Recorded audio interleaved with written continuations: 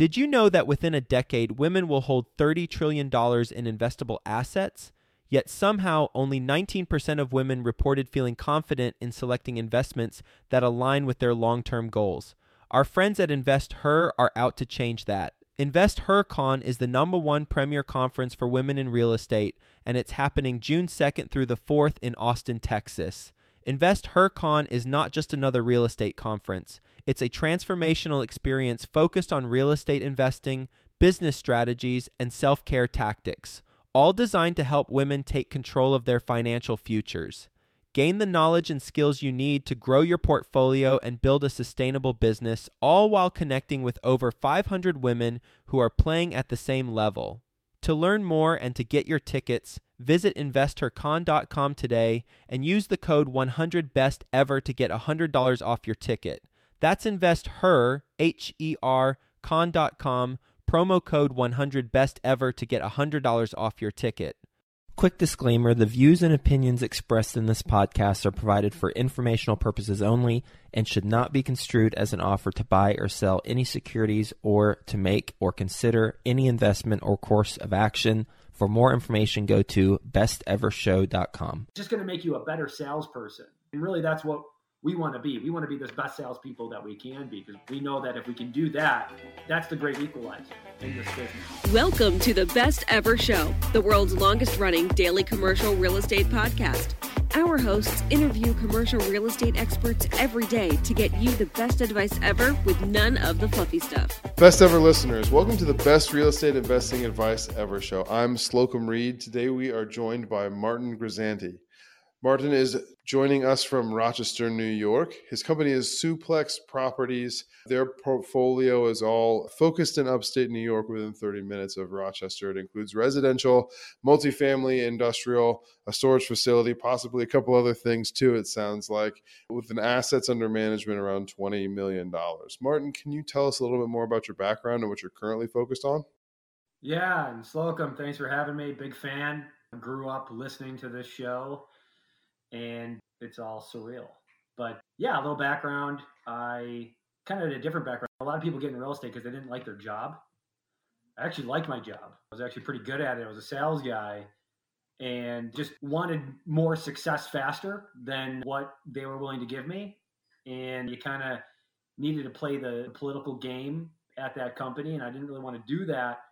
So I looked at, hey, I'm in sales, doing well with these commissions. What can I do to maybe not have to start at zero every month? And real estate was a way you could continually get money every month instead of starting back at zero. So found Bigger Pockets. Actually, I was on Reddit. Big shout out to Reddit.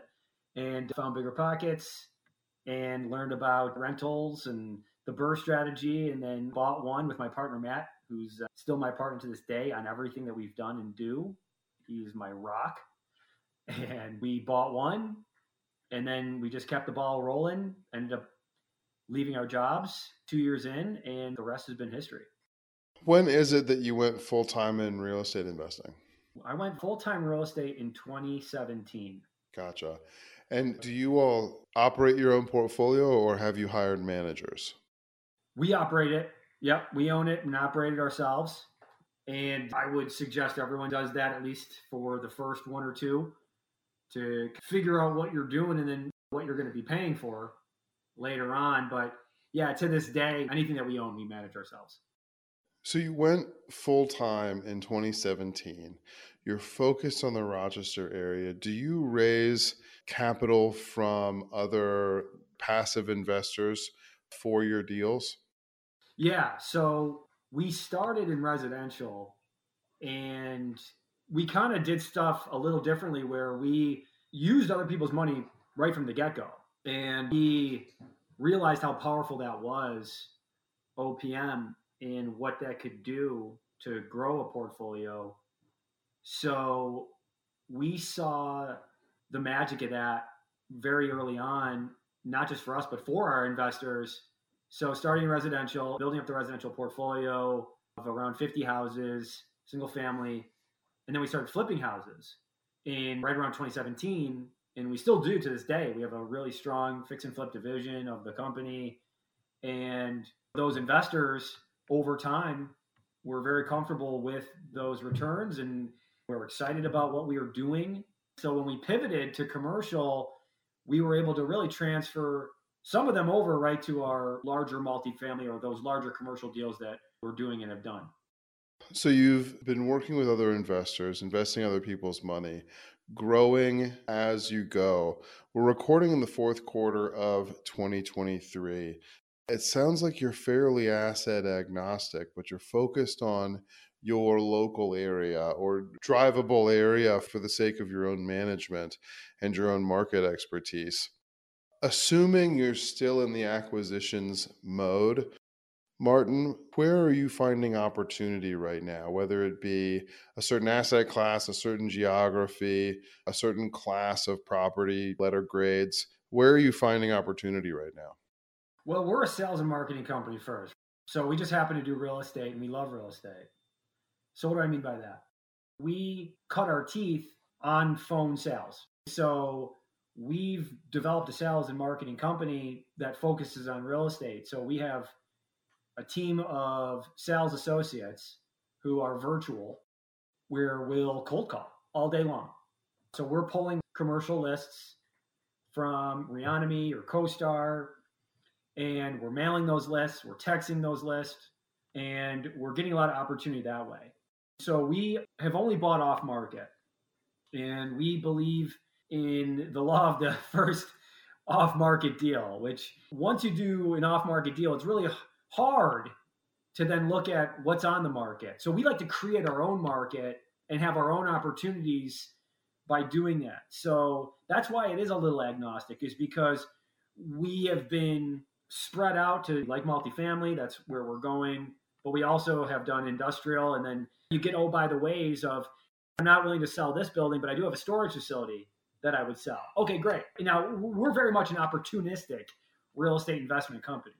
So that's what we look for. We look for opportunity, something that we can get our hands on. Like, hey, does this make sense? Can we drive to this and just make sure that we can learn from this? Is it already occupied pretty good? Will the bank give us a loan on this? Like, is this going to make money day one? That's kind of what we look for, especially if we're not 100% familiar with it, like that self-storage facility. And then, oh, by the way, you partner with somebody who's going to run it for you and knows what they're doing. But in regards to where are we finding assets, we're putting a lot of emphasis, a lot of time, and a lot of resources in our sales and marketing. And that's how we're finding deals. That's an excellent answer, Martin. I've asked this question a lot of times this quarter, the second half of 2023. So for the sake of our listeners and for the sake of continuity, when the question is, where are the good opportunities? It sounds like your answer is having a system for getting off market or getting in front of off-market opportunities. It hasn't really mattered pre-COVID, through COVID, post-COVID. The ability to develop a system for getting off-market opportunities in front of you consistently is where the real opportunity is. Right on. We can't wait. Look, we're not whimsical about our day here. We're not waiting for something to come across our desk from a broker that we can make an offer on. The truth is where we are, because we are a newer company, in regards to companies that are locally that have been doing this for generation after generation of family-owned and operated type of real estate investment companies, we just don't have the time that they have put in already. So we kind of have to make up for that. We're not going to get that really screaming hot deal. That's going to be brought to some of the bigger players. So what do we got to do to get in front of that? Well, we have to do it ourselves. And we're willing to do that because, again, that's where we cut our teeth, is through over-the-phone sales. So we have no problem cold calling. We have no problem following up. We have no problem being quote-unquote annoying, because we know that's how you're going to get a deal. And we're very skilled in with what our systems are, where we do have a CRM that automatically reaches out on our behalf through a text message or an email to constantly follow up with that lead. Because you know as well as I know, it might take 7 touches before that seller is ready to sell. And we want to be there when it does, because everyone listening has probably followed up with a seller before, and then they go, yeah, I just sold it. And you go, what? How does this happen? So worst case scenario is when that happens to you. So we don't want that to happen. So we want to be front and center at all times, even though we don't have the luxury of the time or history of being in the market. What you're saying makes a lot of sense, Martin. I know a lot of people, though, who go off market for all of their acquisitions, but also focus on one or even just two asset classes where you've got a handful of things there within your current portfolio. Tell us more about your decision to dive into the variety of asset classes that you have in your portfolio currently. Is it really just whichever opportunity looks best, regardless of asset class, that's what you pounce on and figure out? Or is it something else? Yeah, I think for us, it's finding the right opportunity, because that's what we're looking for. And then having the right partners that we can work with, because we don't need to take down everything by ourselves completely 100%. So we like to find an expert in the field, because, it's not the how, it's the who. So if you can find somebody that's already done it and done it well and been successful, well, then you bring them into the deal. Because like I said, we're deal first. We're reaching out. And if we come across something that, hey, this doesn't quite fit what we're experts in, who do we know that would want to work with somebody like us that can maybe do the management on this, right? So with the 79-unit apartment building, we didn't really know how to do the due diligence on something like that or the full-time management. So we brought in two partners that did. And maybe that cut a lot of our equity out. But at the end of the day, we're in this for the long haul. And it's not about one deal for us. We want to do multiple smart, successful, long-term deals with long-term partners, because we're in this for 40, 50 years, right? I'm 34. So I want to be doing this for a long time. So I want to do it the right way. So I don't need to take it down by myself and learn the hard way. I'd rather have the people maybe take less, but have something that's going to be very successful and something that's going to be able to grow. So yeah, it's really just finding the deal, because that's how we can separate ourselves, is finding the deal, because then the right people will come and then the money will come. And at the same time, we can pivot if necessary. But just to be candid, yeah, we find the right deal, we'll be able to find the right people to work that deal. And those people will be able to really run that properly. What is it that you're doing to find partners for your deals, deal specific with the expertise already in that operation? Well, I think you have to be somebody who wants to partner with. And for me, it might be different than other people, but I started a meetup. And I think that's kind of a slick trick for anybody listening, that if there's something locally where maybe you don't really love the meetup, or you think you could do something differently, or you want to have it done differently, whatever it might be. We had a local real estate meetup in Rochester, and I just wanted to do something a little different, something a little bit more, I guess, for the professionals, not the beginners, so to speak. Nothing wrong with beginners, but I wanted something that was going to be a little bit more for the pros. So I started one, and then it really just built up. So then all of a sudden you got 6,000 members, and it just brings a lot of credibility to you. I was posting a lot. 2 years ago, I really made a mission to post, having my own YouTube and podcast show. I think people want to work with people that really care and are putting it out there. And I know that's going to turn some people off. Totally get it. I'm not for everybody. But for the people who, hey, this guy's really willing to put his name and he's really willing to put it out there on the line, I think that attracts people. And I was lucky enough to attract some really good partners who knew that I was serious about what I was doing, and who knew that this is somebody that's not going to go away. So they know what they're doing with finding the deal, and I enjoy their time enough to have a beer with them. And I like where their focus is, and I think I know where they're going long term. And you got to get a shot, right? Someone's got to give you a shot on being a partner. And so I know partnerships are kind of tough and you got to make it all work. But if you're bringing the deal and you're going to bring the energy and you're going to bring the enthusiasm and you're going to be able to bring in some of the deals, the money and raising the money and all that good stuff and helping management. So you find what you're going to be able to bring. And as long as that meshes with the other partners, I think it's a good fit. But definitely being out there, putting myself out there, posting, having the videos, having the podcast was all very important for people to take me seriously and take my partner serious. We'll get back to the show, but first, some sponsors I'm confident you'll find value in learning more about. Deciding how to invest your capital is more challenging than ever. That's why it's never been more important to partner with a company with a solid track record and that has thrived through various economic cycles. Companies like BAM Capital. BAM Capital is a trusted multifamily syndicator that has delivered a historical average of over 35% IRR with an average hold period of 3.5 years. BAM Capital has never missed a preferred payment, never lost an LP's investment, and never called capital past the subscription amount. BAM Capital is currently raising capital for a fund designed for accredited investors targeting a 15 to 20% IRR and a 2 to 2.5x equity multiple to its investors over a 3 to 5 year hold period.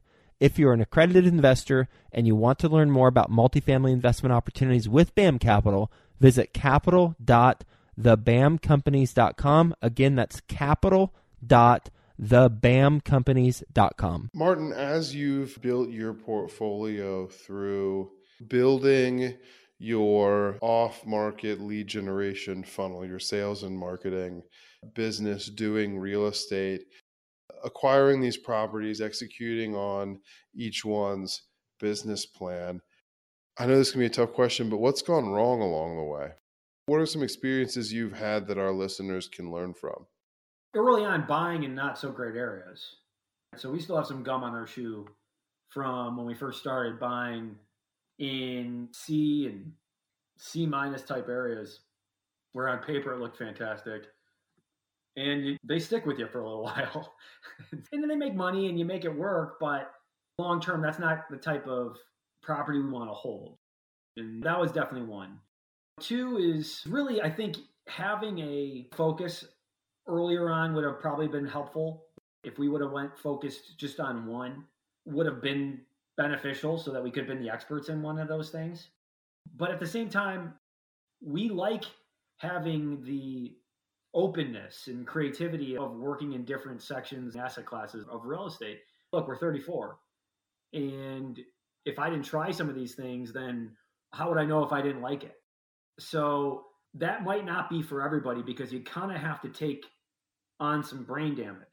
But if you're willing to eat some lumps because you're going through a learning curve on different asset classes, then bully for you. So you deserve the good stuff. But at the same time, would it have been simpler just to focus on one? Probably. But then I wouldn't have necessarily known that I liked industrial. So I guess there's pros and cons to that, but definitely buying in the right area earlier on would have been the better choice and the right choice if I could go back. But geez, I'm glad I found out at 35 not to buy there, not when I'm 55. So it's hard to say because I've learned so much because of it. And I'm a better investor because of it. Martin, I appreciate you sharing that. It makes a lot of sense. Are you ready for the best ever lightning round? Let's do it. What is the best ever book you recently read? Never Split the Difference. Chris Voss, a great book on negotiations for sure. What is your best ever way to give back? The meetup group. That really is the best way to give back because it's a great place for not just sharing your real estate war stories. People need that. People need a community. People need to have a place for like-minded individuals. And yeah, it takes a good amount of time organizing and finding a place to go to and some investment in that end. But it's all worth it. When you can see everyone smiling, laughing, having a good time at a local establishment, it means a lot. And I think it means a lot to the people. It means a lot to me. Martin, this may be related to what you were just saying, but speaking to a specific property that you've acquired, let's go with an example outside of buying in the wrong location. What is the biggest mistake you've made and the best ever lesson that resulted from it? The biggest mistake we made was probably partnering with people in the beginning that didn't see the value in what we were bringing. And they didn't see the value in the finding of the deals and doing the calls and implementing the marketing and sales campaign. And we learned that you might want to have the conversations beforehand, having the hard conversations beforehand of what a partnership looks like and what you're going to be bringing to the table beforehand is a lot easier than when you've already bought something and now you're trying to divvy it up when that partnership needs to disband. So I think having the candid conversations on what a partnership would look like in the beginning, even though that might be a little tough because it can be just a conversation that is not always the most pleasant when you ask, what are you going to bring to the table? I think it's going to save you a lot of time and brain damage later on by having it early on. Do you have any specific examples that you can share from an individual partnership? Well, we were working in a partnership where we were buying mobile home parks, and that was our role, was the marketing and sales side. And we ended up getting 7 parks under contract. And when it came time to talk about how we were going to break it up and have the equity splits and all that stuff, we were seen as very much disposable. Again, these were all off market that we brought to the table. And our value just wasn't being seen, I think, as much as what we thought, right? And again, I don't fault them because we never really had those conversations in the beginning, what it was going to look like. We had all anticipated it was going to be split equally amongst the four, but you can't assume anything, okay, is really what it is. You really want it in paper and written down and in front of everybody in the beginning, because you don't want to get to that point of 7 parks and then to scramble to get paid under the gun. That wasn't the best. But the beauty of that story is that was about 3 years ago. Now, today, I'm actually working with the largest mobile home park owner in New York, and we're doing their outbound marketing for them.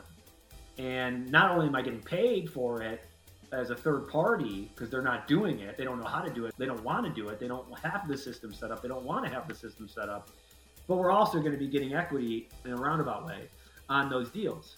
So it actually worked out fantastically because we're working with a bigger group that's doing better potentially because they're a larger group and they see the value in it because they tapped us. We didn't ask them before. They knew what we were doing and they wanted some of it. Yeah, there's a definite through line through the stories that you shared, Martin, where you and your partner have demonstrated a willingness to take risks. And if they didn't pay off directly, the things you learned were accomplished through the process paid dividends afterwards. And that's a great example of that you went ahead and got into mobile home parks because you knew that the deals were good. You made some mistakes along the way, but the actions that you took and the risks that you took are now paying off in another venture because you've had that experience. Yeah, it was never a waste of time because we learned. And one of the things about what we do as cold callers, and I'm proud to say it, some people are not proud to be a cold caller, and I think you should be. But cold calling, what it does, it will make your learning time faster. And what does that mean? Well, when you're having conversations with the owners of the different asset classes, right? The multifamily apartments, the mobile home parks, the industrial buildings, you're going to learn so much by talking to them. And you're going to learn their stories, and you're going to learn the lingo, and you're going to learn what the demographic is of that seller. Yeah, maybe you get hung up on, okay, no big deal, but you can use that story they were saying on that next call. So your learning curve gets a lot shorter when you're willing to do the cold calling because you're willing to really get in there. You're willing to be in the arena with that seller. And I think they appreciate that in a way. And you're willing to listen to their stories. But again, it's just going to make you a better salesperson. And really, that's what we want to be. We want to be the best salespeople that we can be because we know that if we can do that, that's the great equalizer in this business. Last question, Martin. Where can people get in touch with you? They can come on Twitter at LLC Suplex. But please like and subscribe, The Marty Grizzanti Show. You can find me on my podcast, The Marty Grizzanti Show, YouTube, The Marty Grizzanti Show. Those links are in the show notes. Martin, thank you. Best ever listeners, thank you as well for tuning in. If you've gained value from this episode, please do subscribe to our show. Leave us a 5-star review and share this episode with a friend you know we can add value to through our conversation today. Thank you and have a best ever day. Thanks, Slocum. I appreciate you guys. And remember to cold call. Hi, best ever listeners. Joe Fairless here again. And one last thing before you go, would you like to receive a short weekly email with proven tips from experienced investors, free tools and resources, and a roundup of the week's most relevant news and best ever content? Well, if so, join the community of nearly 15,000 commercial real estate passive and active investors who receive the best ever newsletter. Just go to bestevercre.com/access. And you'll get the very next one. I hope you enjoyed this episode. And as always, thank you for listening and have a best ever day.